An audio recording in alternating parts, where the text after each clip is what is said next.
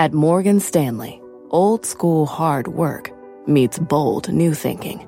At 88 years old, we still see the world with the wonder of new eyes, helping you discover untapped possibilities and relentlessly working with you to make them real. Old school grit, new world ideas. Morgan Stanley. To learn more, visit morganstanley.com/whyus. Investing involves risk. Morgan Stanley Smith Barney, LLC. My mission is simple, to make you money. I'm here to level the playing field for all investors. There's always a bull market somewhere, and I promise to help you find it. Mad Money starts now.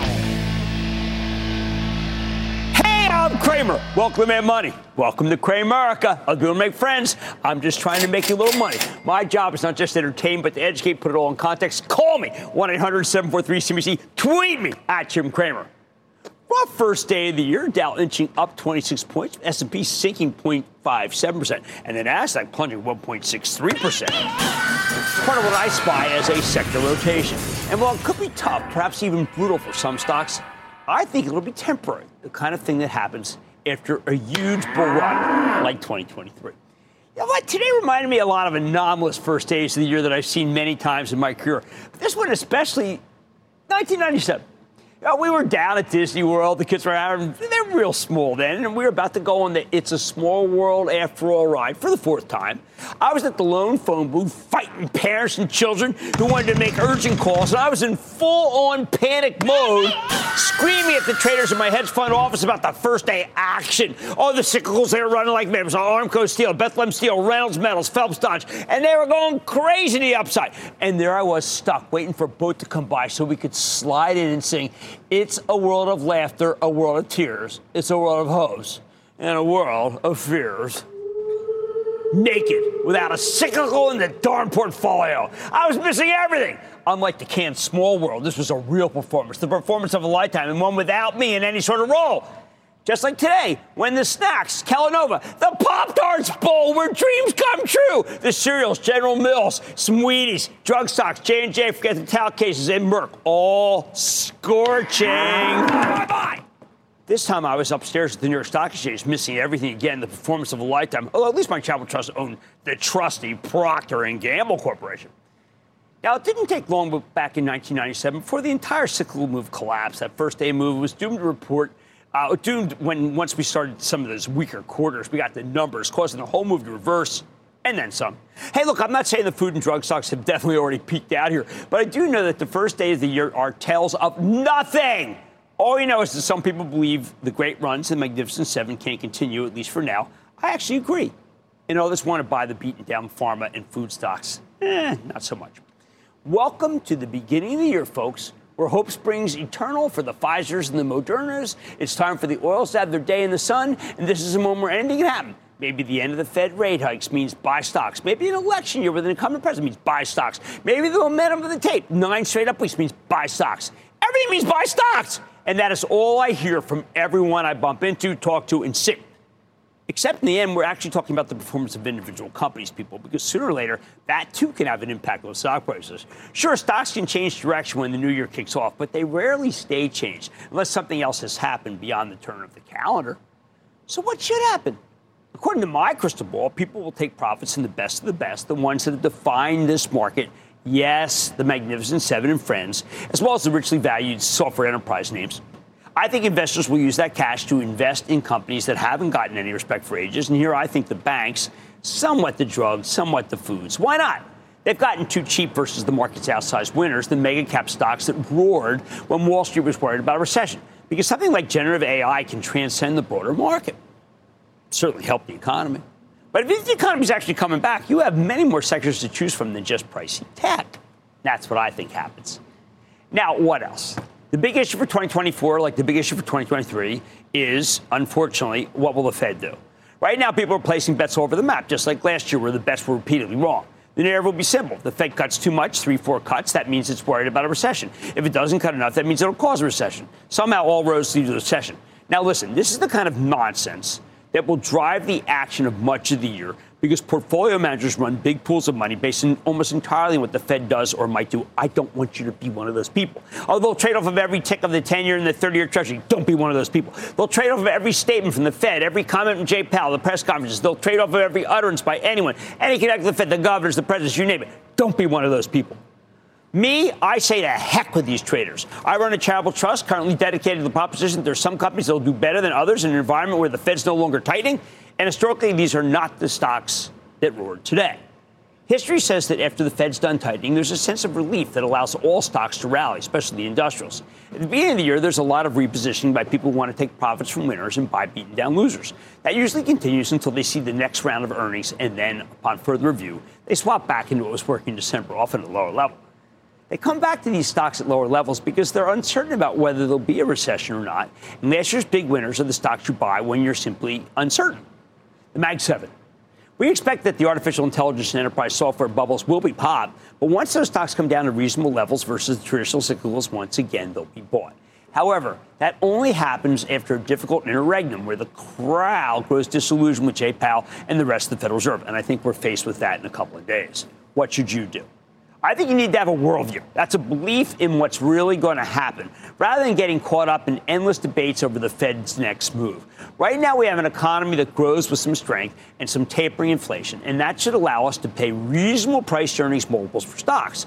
With this setup, Wall Street pays more for the banks and the industrials while paying less for the Magnificent Seven and the enterprise software plays. I like the personal computer stocks that haven't run yet as an extension of AI. I also like the semiconductors inside of them. But that's a smaller universe of tech stocks that worked in 2023. How about pharma? Drug stocks often fare badly in election years. No thank you. Retail. I think they're finally getting their arms around the shoplifting problem, produce better returns, but Amazon looms. The oils, really difficult because we produce so much crude in this country that it's hard for prices to go higher and stay there. In the end, you need to find stocks that you can make your peace with because you believe in the companies behind them and you believe in what management can accomplish. As I tell CNBC Investing Club members every day, where I made some very big moves today, I think you'll be rewarded if you stick with stocks that are reasonably valued here, meaning not dramatically more expensive than the average member of the S&P 500 on a price earnings basis. I know, pedestrian way out. Expensive stocks get hurt while cheap stocks rally. Then they meet in the middle, and the deck is reshuffled, give or take the endless Fed flop and chop. But the bottom line, that is how stocks can have a decent move. Not as much as last year, but a good return nonetheless. I think meaningfully better than what you get from cash. So wait patiently for the sell-off that I'm expecting and then do some buying. Tyler in California. Tyler. Hey, Big Blue. I'm from California. How you doing, Jim? I'm doing well, Tyler. Good to talk to you. What's going on? All right. So I bought this stock in the low 80s on the 21st. And then on the 22nd, an inverse head and shoulders form. So I started buying up. And today, the price, the stock crossed the 200-day moving average. I'd like to know what you think of Moderna. Okay, I felt at the end of last year the Moderna was just too cheap, and I said that many times, and I believe in Stefan Bancel, and I can't believe it. The stock's finally getting its due. Maybe we're finally far enough away from the COVID hangover that people can see what I see, which is that this is a company with revolutionary technology. Joe in Indiana. Joe. Mr. Cramer, the Ayatollah of rock and roll, the Duke of Wall Street. Sir, you've been talking a lot about parabolic stocks, and I think I have one by the horns. Help Chipotle. Wow. Chipotle stock has been a rocket ship. I would like to think of it as not parabolic, given the fact it spent a lot of time going between, say, 1,800, 200, 1,800, 2,000, 2,000. But if you feel that that is a parabolic move, I don't think so. But you should trim some because it's been a tremendous winner. And I am against those who say don't take profits. I like to take profits. Let's go to Sam in Pennsylvania. Sam. Jim, boy, have I got an exciting one for you tonight. Okay. Listen, it is not every now and then that we see a trend as evident as what I am seeing with On Running. The company is just doing fantastic. I am a runner myself, and I have got to say they make a better shoe than Nike, and it's not just me. It is all of my college running friends. This shoe is the real deal. I look at their sales. I see growth at 74% in 2022. This looks to me, the valuation looks expensive, but this looks like it could be the next Lululemon, and I'm curious what you think. You know what? I got to pair them for the holidays, too. I was absolutely thrilled, and other people around the table also got them, and I am a believer in On Holdings. I find sometimes that I'm very lonely, but then there's Sam in Pennsylvania telling me he agrees with me. On Holdings could be a big winner. Nike still has great mind share, though. Let's go to Joe in New Jersey. Joe. Hello, Mr. Cramer. Joe. Thank you for taking my call. Of course. On Dave's, like today, I'm happy to be diversified so I don't take a big hit. I like that. I like that a lot. What's going on? Yes, with a reasonable PE and a high dividend, is it time to buy Kraft Heinz?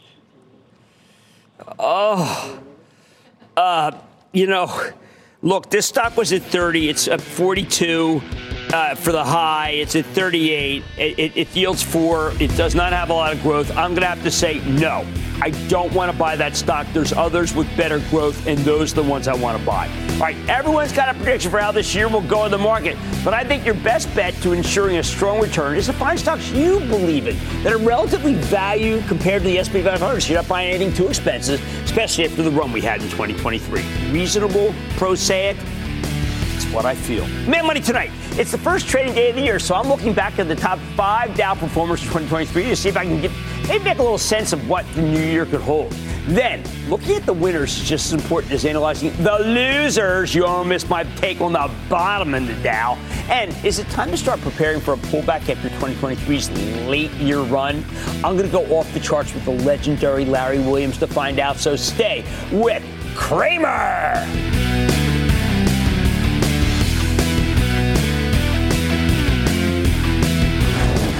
Don't miss a second of Mad Money. Follow @Jim Cramer on X. Have a question? Tweet Cramer. #MadMentions. Send Jim an email to madmoney@cnbc.com or give us a call at 1-800-743-CNBC. Miss something? Head to madmoney.cnbc.com. Resourceful small business owners know how to get value from the purchases they already make for their businesses each month. The enhanced American Express Business Gold Card is designed to take your business further. It's packed with benefits and features like 4 times membership rewards points that automatically adapt to your top 2 eligible spending categories every month on up to $150,000 in purchases per year.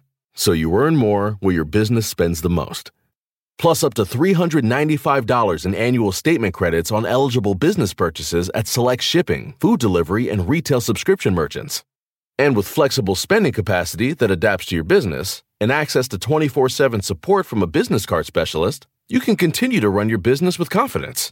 The Amex Business Gold Card, now smarter and more flexible. That's the powerful backing of American Express.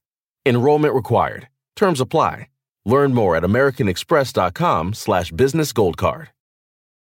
In life, we're often driven by the search for better. But when it comes to hiring, the best way to find candidates isn't to search, it's to match with Indeed. Indeed's a matching and hiring platform used by over 300 million global monthly users, according to Indeed data. Need quality candidates fast? Use Indeed for scheduling, screening, and messaging, and you'll connect with candidates in no time. And it's not just faster. 93% of employers agree that Indeed delivers the highest quality matches compared to other job sites, according to a recent Indeed survey. And here's the best part. Listeners of this show get a $75 sponsored job credit, giving your jobs more visibility at Indeed.com/madmoney. Just go to Indeed.com/madmoney right now and support our show by saying you heard about Indeed on this podcast. Indeed.com/madmoney. Terms and conditions apply. Need to hire? You need Indeed.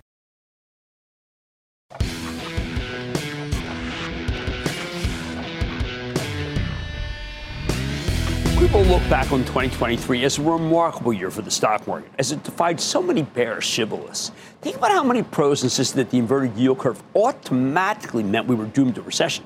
This rigid adherence to Wall Street orthodoxy, coupled with high short-term interest rates, put many investors on the fence when they should have been all in the stock market, plain and simple. What were the most obvious stocks to own? Well, the most glaring are the best performers in Dow Jones Industrial Average, if only because they're household names that anybody can get their head around. You want obvious? These are the masters of the obvious, starting with the top 5. Stick around after the break for the bottom 5. Let's get right to it. Last year, the number one performer in the Dow was Salesforce with a 98% gain, and I know this one was gettable because we got it for the charitable trust, and I screamed it from the rooftops for years on end. In fact, many of the top performers were investing club names. I'm not to brag, but lots of last year's top performers were long-standing holdings for the trust, either because we believed in management or the product or simply their ability to put up great numbers. And I'm proud of that, okay? I mean, I've made mistakes, but I'm proud of this. What made Salesforce a somewhat obvious get? Because CEO Mark Benioff sided with 5 activist firms, including Elliott Management, Starboard Value, and ValueAct, agreeing that it was finally time to emphasize profits over revenue growth. Mark had been fantastic at creating value for shareholders until November 2021, when all things software fell off a cliff. Salesforce plunged from 311 to 126 at its lows. It was tough going through that period, but we persevered for the Charitable Trust simply because we believed Benioff would eventually declare a year of efficiency, not unlike what Mark Zuckerberg did at Meta Platforms. However, we didn't count on how readily Benioff welcomed the more agitated investors, especially Elliott, which offered some incredibly constructive criticism. Now, look, you know I've become a huge fan of Elliott after discovering again and again that they do tons of quality homework, even as not many entrenched CEOs accept their conclusions. No executive wants some hedge fund coming in and telling them what to do, even when that hedge fund is right. Almost no one thought Benioff would embrace these so-called brigands, but he did the opposite and lean into their plans. Why was Salesforce easier to spot than most winners? Because Benioff made it clear he was willing to make major changes to boost profitability. He put through big changes to the board of directors and issued multiple statements agreeing with critiques from activists like Elliott. He said they'd find a better, more rigorous way to sell their excellent products with fewer salespeople per account. Great gross margins would go way up, and it worked. Sales didn't go down. Profits went all the way higher. If only more executives embraced the rigorous presentations from these smart activist firms, we'd have a lot better stocks. All that said, I expect cloud stocks like Salesforce to get a little less love this year because the Fed engineered a soft landing. And that means more money is going to go rotate into the cyclicals that need an improving economy to put up great earnings and less from companies that do well without a strong economy. The second Dow success story is Intel, up 90%. It's about the relentless enthusiasm CEO Pat Gelsinger brought to a formerly downtrodden group of engineers. Gelsinger managed to bring his product line up to date, positioning the company for the return to PC growth, which is terrific, and I believe in that. He also got Intel into the high-performance computing business with some really great products and great align. Is Intel back? All right, let's just say that it's more competitive versus AMD than it's been in a couple of years. And it doesn't have cell phone exposure, which was the anchor to leeward for many of the semiconductor stocks this year. Hey, you know what? Well done, Pat. Third best performer is another obvious pick, and it's Microsoft. Here's a company that embraced AI in a successful way when they bought a big chunk of OpenAI, Sam Altman's company. You know them as the guys behind ChatGPT. With this expertise, Microsoft was able to commercialize AI by launching its Copilot product, bringing it to the market incredibly quickly. This was an instant success story, and it allowed Microsoft's legendary CFO, Amy Hood, to crow about the initial sales numbers. She's an extremely circumspect figure, I've known her for ages. So her enthusiasm for Copilot on his conference call and its reception helped fuel the stock's giant sprint right into the finish of 2023. This is just nothing but net here. However, if you own Microsoft and you've got a big gain here, again, it's time to trim. Bring the register on. It's part of your position. Bulls make money. Bears make money. And hogs, well, I'll tell you what happens to hogs. They get slaughtered. That's why I'm saying do not be greedy. It's okay. I'm blessing some trimming here. The fourth best performer, Apple, was viewed with the usual skepticism for most of the year because Apple's shown very little revenue growth over a sustained period. The critics were out in force against the greatest tech story of all time. This stock has a legion of haters, even though long-term they keep getting it wrong. What are the haters missing? Hey, how could Apple rally 48% and yet still be regarded as some sort of mediocre enterprise? Simple. The naysayers are looking at only one standard, the growth of the iPhone business, but they're ignoring the rapidly growing service revenue stream from people who buy those phones. Although an analyst today issued a sell recommendation on Apple that included comments about suboptimal service revenue growth. Look, the bears also refuse to recognize Apple's future prospects are about a lot more than China. There are so many growth markets now. It's just that they're considered lesser developed countries like Brazil, the Philippines, Indonesia, Turkey, eventually India. The bears assume that these places will only ever produce a piecemeal group of customers. Stock market, again, knows better. That said, Apple's now selling for nearly 29 times this year's earnings estimates. That's too high. It's hard for me to justify. Even as I tell you to own Apple, don't trade it. If you want to trim. The rally's been so strong, it might not be sustainable for now. Again, you never want to be a pig, especially when the short-term party could be over for high multiple stocks coming into 2024. Finally, the fifth biggest winner in the Dow was Boeing, up almost 37%. I have fallen on my sword multiple times on this one. At the suggestion of my colleague David Faber, who zeroed in on how I could stick by a management team that seemingly couldn't shoot straight. Ultimately, I threw in the towel on Boeing for the Travel Trust when we should have been buying more. Hey, listen, I gave myself some credit here for the Magnificent Seven. I screwed up Boeing. Where did I go wrong? In the end, I fell prey to something pretty obvious. It didn't matter how long it took Boeing to fix its operational issues because we have a worldwide plane shortage and there are only 2 commercial aircraft companies on Earth. And that operate at least at a true scale. If you're an airline, you can't get away from them. Southwest Airlines complained about Boeing's shoddy track record on Squawk on the Street to me. And then they ordered 108 planes from Boeing because they had nowhere place to go. Do not get me wrong, Boeing's track record was truly terrible, hence why we did sell for the trust. But it wasn't bad enough for them to lose orders to Airbus, which is the only metric that matters. Lose some orders, but not the book. In the end, there was huge demand for planes thanks to relentless thirst for flying post-COVID, for more than Airbus could build on its own. With Boeing, you had to focus on the big picture and ignore the details, even if they were real negative and it was tough to ignore. Here's the bottom line. Yes, the winners seem obvious. They always do by hindsight, but some just needed foresight to shine. And it didn't even take much foresight to identify the Dow's biggest success stories last year. They were right in front of you. Mad Money is back after the break.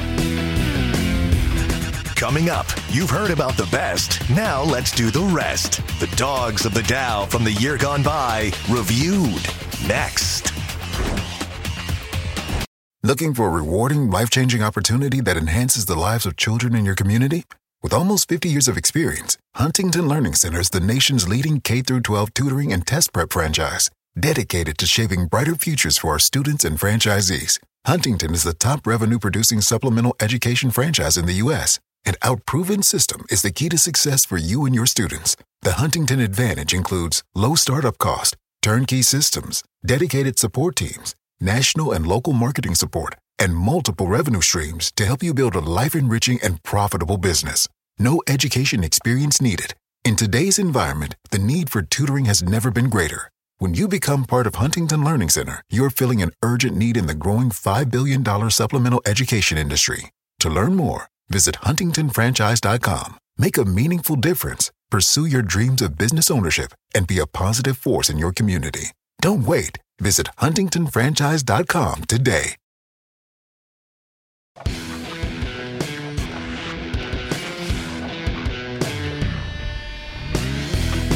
I gotta tell you, you almost have to pity the 5 biggest losers in the Dow Jones Industrial Average because so many of them have bizarre, extenuating circumstances.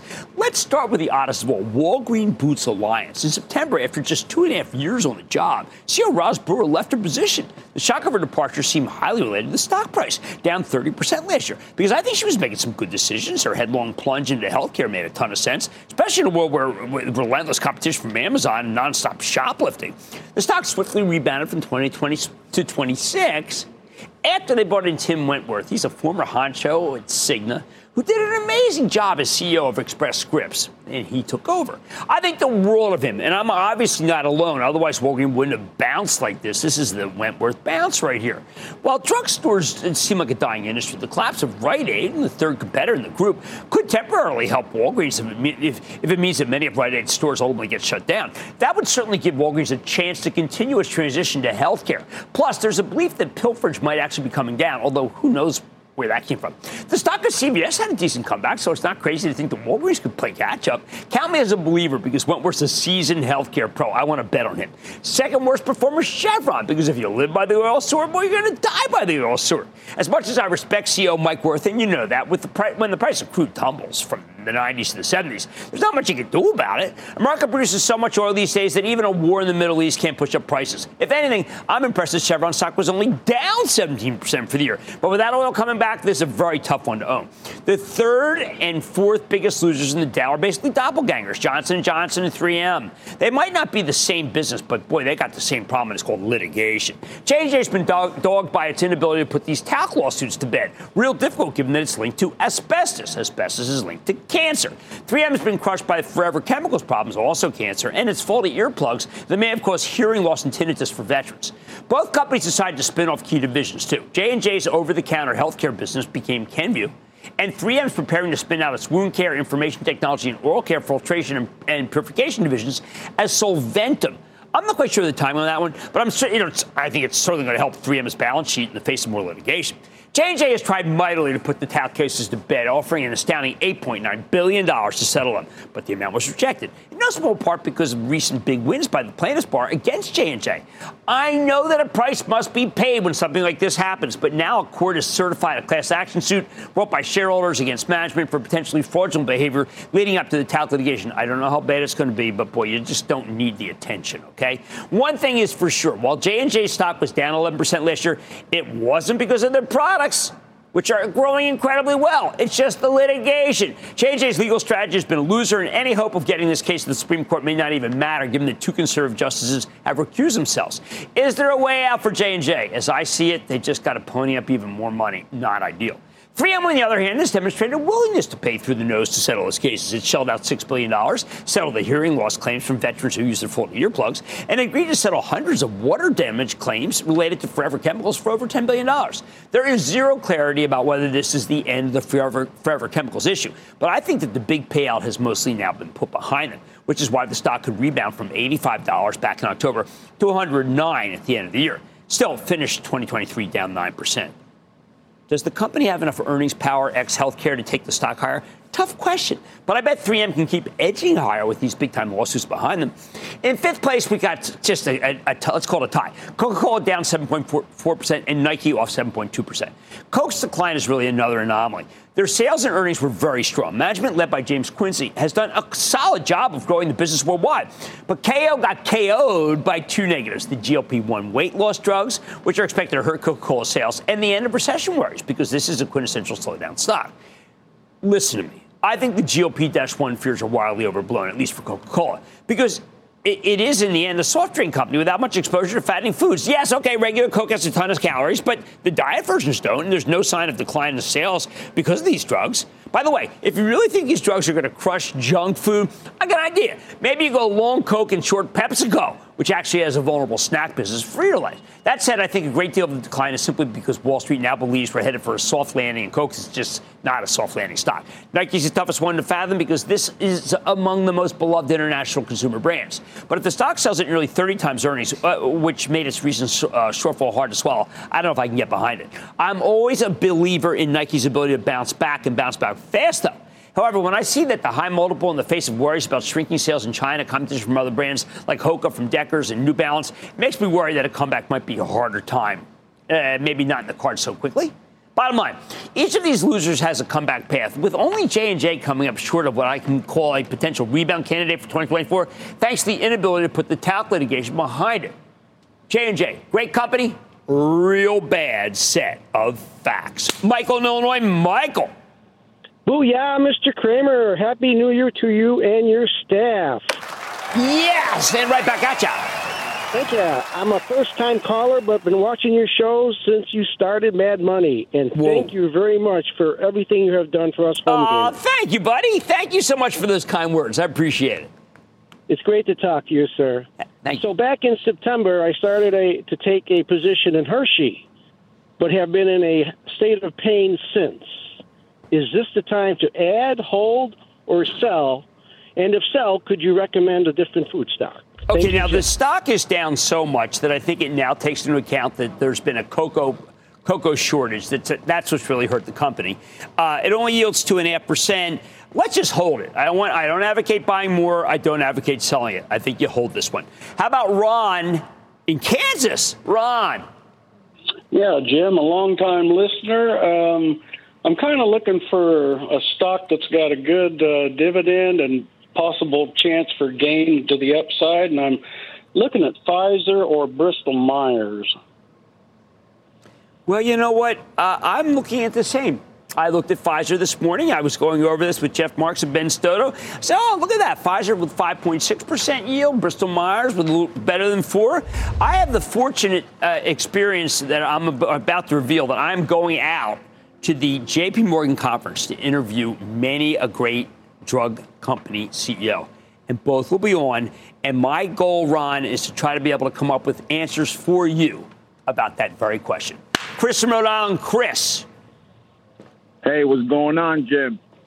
Just hanging out. How about you? I'm doing all right. I'm all right. So what are we thinking? Well, my question for you, right, is for Alibaba, is that his 52-week low? Is it a buy or? Well, you know, my colleague David Faber today was talking about how there's been really no actual performance gains in this thing for as long as the eye can see. I am not going to get behind a Chinese stock that does not produce a good return. It's tough enough being behind any of the Chinese stocks. It's just too hard for me. And that's going to be my view probably for almost all of 2024. Look, people, aside from J&J, I think all these Dow members that underperformed last year have a real chance to bounce back in 2024. And if J&J didn't have any litigation, the stock will be up at 180. Much more mad money ahead. It's a new year. So should investors treat this market like the one we had in 2023? I'm going to go off the charts with the bankable Larry Williams to see if the run can continue. Maybe it's time to take a little off the table. You know, I said that earlier. Then we made a big move for the Charitable Trust on our Magnificent Seven holdings. I'll reveal what it is and why I think now may be the time to take a closer look at these names. Highly unusual position for me. And all your calls rapid fire in tonight's edition of the Lightning Round. So stay with Cramer.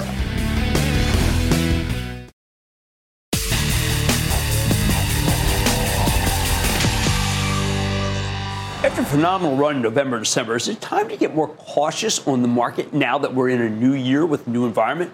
If you think 2024 will end up looking very different from 2023, you need a whole new approach to the market.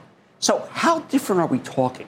That's the big question right now, and it's why we're going off the charts with the help of Larry Williams. He's that legendary technician and market historian who's written over a dozen books, created a ton of proprietary technical indicators that are used all day here on the network. He's made a tremendous series of calls in the last few years, nailing the COVID bottom, then nailing the market-wide bottom in late October. He called for a huge rally beginning in November, stupendous prediction based on cyclical analysis. Yep, Larry was very bullish in the fourth quarter, but now he says, Cramer, the party's just about over. With the S&P 500 and the Dow being led down by some of the last year's biggest winners, mainly the Magnificent Seven and friends, which are about to start rolling over, he says. Why? All right, first take a look at the weekly chart of the Dow Jones Industrial Average Futures with the CFTC's commitment of traders data in red at the bottom. Every week, the CFTC releases a report tracking the net long or short positions for home gamers, money managers, and commercial hedgers across various futures. Williams likes to watch what the commercial hedgers are doing because, as he sees it, they've got the most skin in the game and the best understanding of what's going on. And he points out that in the recent weeks, the commercial hedgers have become aggressive sellers of the Dow futures. In fact, they're now net short. If you look at the prior moments when the commercials have gone from net long to net short, those are typically followed by declines in the stock market. So we can see this, and we do know that when we see this pattern, it's about to go that way. According to Williams, this is not necessarily a timing tool, but it's certainly a cause for concern. When he predicted the incredible rally last fall, that was a moment when commercial hedgers had their largest net long position in history. It paid to take your cue from them a few months ago. That's why he thinks this is a good moment to take some chips off the table. That's what we've been doing for the Charitable Trust with high multiple winners like the Magnificent Seven. More on that later. Remember, you don't have an actual profit until you ring the register, even if you only sell part of your position. Next, let's check out the E-mini S&P 500 March futures contract. That's a mouthful, with Larry's true seasonal pattern that's in blue. This is how a given security tends to trade at a given point in the year based on its past behavior. Williams points out typically, we go sideways.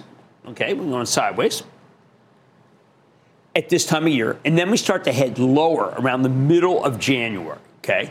This is very different than what the seasonal pattern was saying back in October, November, when Williams was incredibly bullish and nailed this great move. Now, Larry always looking for these historical patterns that can help us project where the market might be headed. For example, when you look at the action in the Dow in 2023, I know this is going to sound a little different, but you've got to bear with me. It looks a heck of a lot like how the Dow traded last in 1952. All right, now, don't sneer, whatever. If you take a look at this 1952, check this out. It's absurd how closely they mirror each other. Come on, you got to admit that this is, if you didn't know any better, it's the same pattern, right? If that pattern holds up, what happens if you project it, say in the 1953? Well, you get a big sell-off. Doesn't mean we're doomed to repeat that history, but when you see a kind of pattern playing out like this, it's not encouraging, is it? Again, I can't explain why today's market would be mirroring the early 50s. I mean, the Truman and Eisenhower theory, I don't know. However, that's what it's been doing. Does it make any sense? Absolutely not. But the market doesn't always make sense. Of course, it's not just 1952. Larry spotted another pattern. This is the S&P 500 plotted against an average of its performance in 1952, 1955, great year to be born, 1985, and 2014. Those are the 4 years where we found an 85% fit to what transpired in 2023. Again, look at this, okay? And after these years on average, we got nasty declines in the following January. Get the rollover. Williams points out that when these patterns topped out in the past, right about this time of year, we typically declined into February. Again, doesn't mean it's absolutely going to happen again. But when you see so many historical analogs playing out the same way, you got to admit it's a bad sign. Given the strong correlation so far, he thinks we could see the pattern continue, maybe for at least 3 months.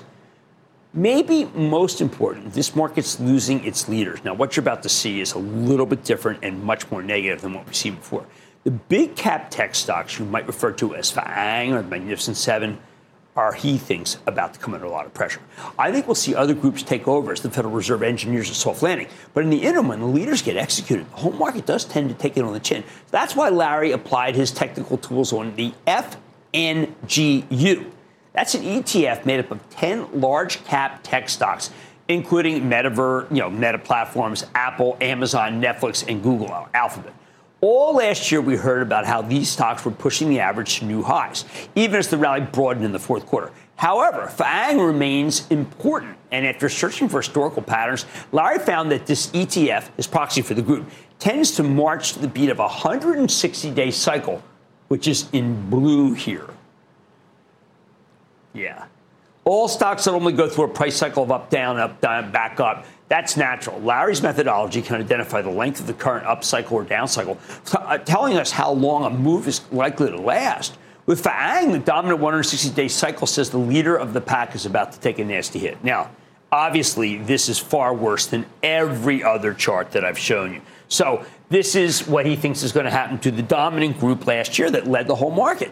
Larry also likes to watch what big institutional money managers are doing. Many technicians look at the on-balance volume line, which measures how much cash is being put to work on an up day or a down day. Larry created something similar back in 1969, the Williams Accumulation Distribution line, which measures professional buying and selling. You can see it in red in this chart of the S&P futures. Larry says you need to keep your eyes out for moments of divergence between the accumulation line and the actual price. When the S&P is making new highs, but this red line is not making new highs, that's called a bearish tell. That, unfortunately, this bearish divergence is exactly what we're seeing right now. As Larry sees it, this means that well-informed investors have been quietly leaving the building. By the way, this is the opposite of what we saw at the October bottom when the S&P made a new low, but the Williams Accumulation Distribution line made a higher low.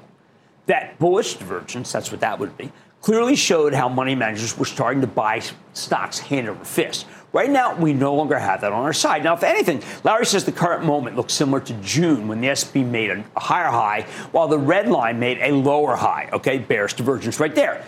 Pretty much soon the whole market swooped.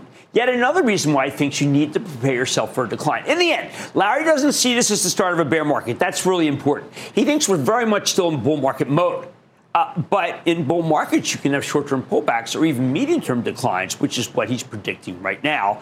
And we're just trying to make sure, by demonstrating this, that you know all the parameters. Bottom line, the charts interpreted by Larry Williams suggest that it's time to take something off the table because the rally's running out of steam. If you want more details on the 2024 forecast, I urge you to go to his website, ireallytrade.com, which is pretty amazing. My view. I think some groups are certainly running out of steam, but there should be new groups taking their place. So trim some of your faves, like we did for the Charitable Trust. If you're a member of the club, you would see everything we did before we did it and get ready for a market-wide sell-off where you can put that cash to work at lower and better prices. Mad Money's back after the break. Coming up, Cramer takes your calls, and the sky's the limit. It's a fast-fire lightning round. Next.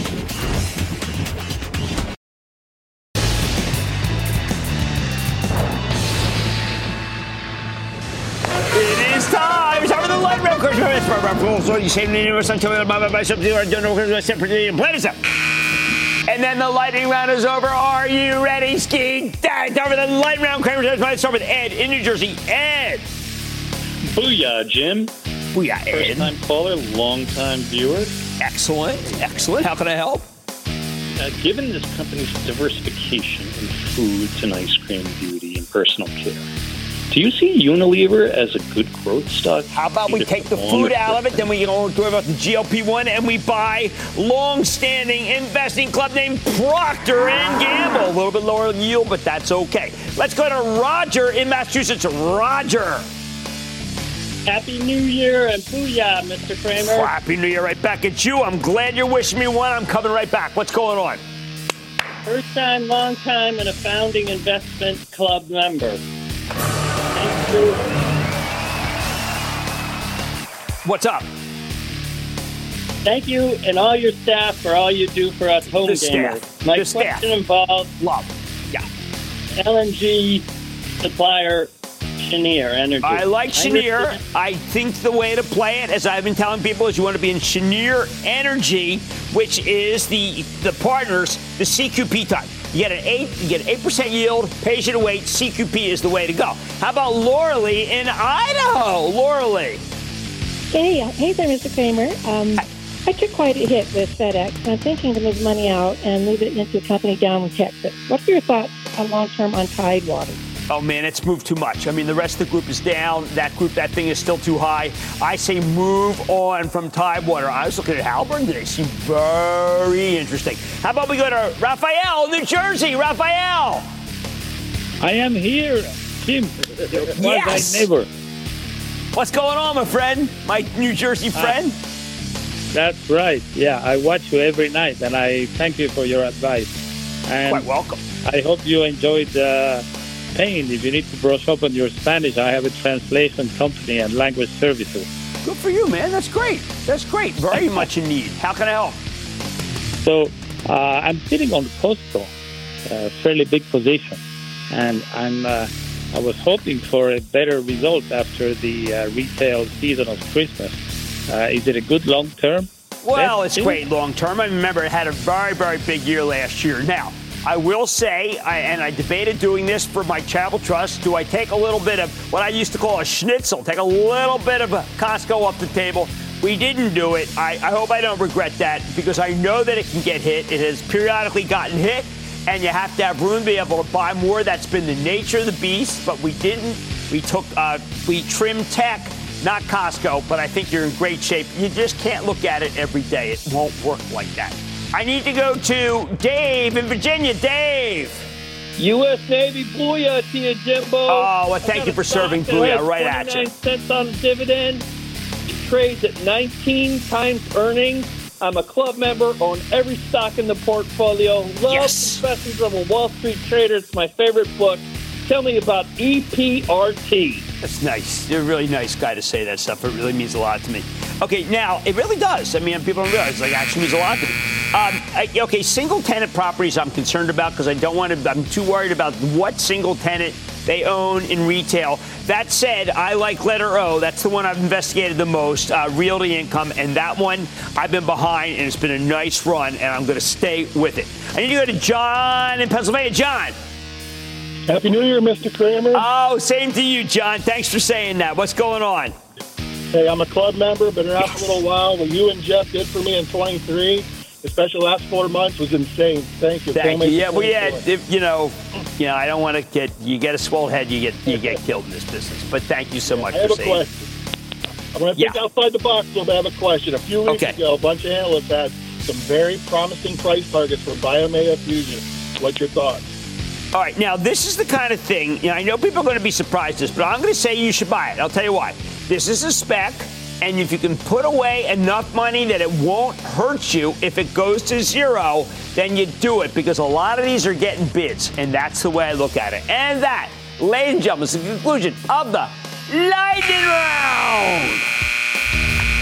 Coming up, Cramer's resolved to stay trim. For the portfolio, that is. How a rebalance can keep your holidays humming. Next.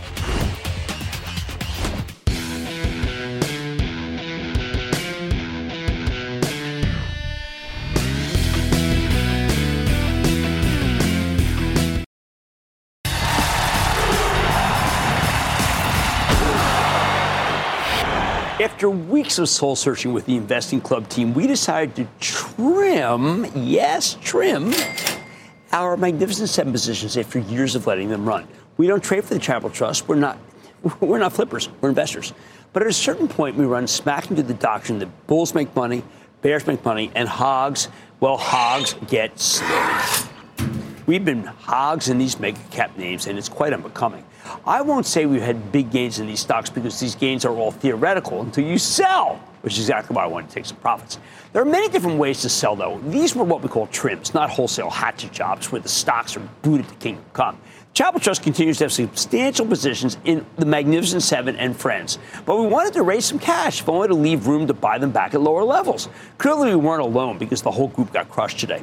The more important lesson, though, is the one I learned in 2000 when I couldn't sell shares in the recently IPO'd Street.com, which I had founded 5 years previous. I couldn't sell because of an insider lockup that kept me watching during a sickening decline. I hesitate to use the Street.com in the same sentence as the Magnificent Seven. The money-losing site had come public with one of those ridiculous pops. Stock price at 19, opens in the 60s, which made no sense at all. I recall an article in the New York Observer with a line drawing showing me as a $300 million man-pig. I never forgot it, especially when the stock fell in mid-single digits and I was finally allowed to sell. No pig there. I vowed then, right then, that if I ever had a big gain on paper, I'd trim some stock just to avoid turning into another man pig. Today, I can officially say we are not pigs in the Investing Club. Again, we didn't blow out of these positions by any means. We just took a little rate off the table, raised some cash to a low teens percentage of the portfolio, which is high for us. Why? Because right now, I'm more interested in stocks that haven't had big runs, and I want to preserve gains, runaway gains, frankly, that are hard to justify if you're thinking about greed. We always want to get big percentage gains, and in 2024, I believe those will be harder to come from the Magnificent Seven, as opposed to other stocks that have been beaten down or left behind. It's not lost to me that these mega cap stocks peaked right around when the Federal Reserve indicated it might be done raising interest rates. Look at them, they're all flatlined. That makes sense, too. The Magnificent Seven began their ascent last spring when the banking crisis was at its nadir. Because they have amazing balance sheets and won't need to borrow money in an environment where others might struggle to get financing. Then they began to levitate when they delivered consistent earnings despite the aggressive nature of the Fed's rate hike cycle, and then they scored big with generative AI. Now that rate hikes are a thing of the past and credit isn't as tight as it was, it stands to reason that the Magnificent Seven need a rest. That means they're probably going down, or maybe others will catch up with them, or maybe a little of both. Anyway, as Investing Club members know, I agonize over this kind of decision because it's driven purely by discipline. I'm not trying to single out any one company for stock picking purgatory. I still love these companies, but I'm a big believer in the idea that while conviction is important, discipline always trumps conviction no matter what. Since I started trading professionally in 1982, 41 years ago, I can only think of a handful of occasions where that mantra has cost me more money. Make that 42. The counter just changed. Far more often, it saved me major losses. So I need you to remember this. If you had one takeaway from tonight's show, discipline trumps conviction. And right now, discipline says you might want to take something off the table if you own last year's biggest winners before that something turns out from a profit into a loss.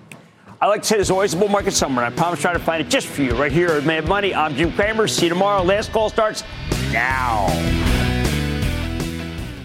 All opinions expressed by Jim Cramer on this podcast are solely Cramer's opinions and do not reflect the opinions of CNBC, NBC Universal, or their parent company or affiliates, and may have been previously disseminated by Cramer on television, radio, internet, or another medium. You should not treat any opinion expressed by Jim Cramer as a specific inducement to make a particular investment or follow a particular strategy, but only as an expression of his opinion. Cramer's opinions are based upon information he considers reliable, but neither CNBC nor its affiliates and or subsidiaries warrant its completeness or accuracy, and it should not be relied upon as such. To view the full Mad Money disclaimer, please visit cnbc.com/Mad Money disclaimer. Across America, BP supports more than 275,000 jobs to keep energy flowing. Jobs like building grid-scale solar energy in Ohio and producing gas with fewer operational emissions in Texas. It's and, not or. See what doing both means for energy nationwide at bp.com/investing in America.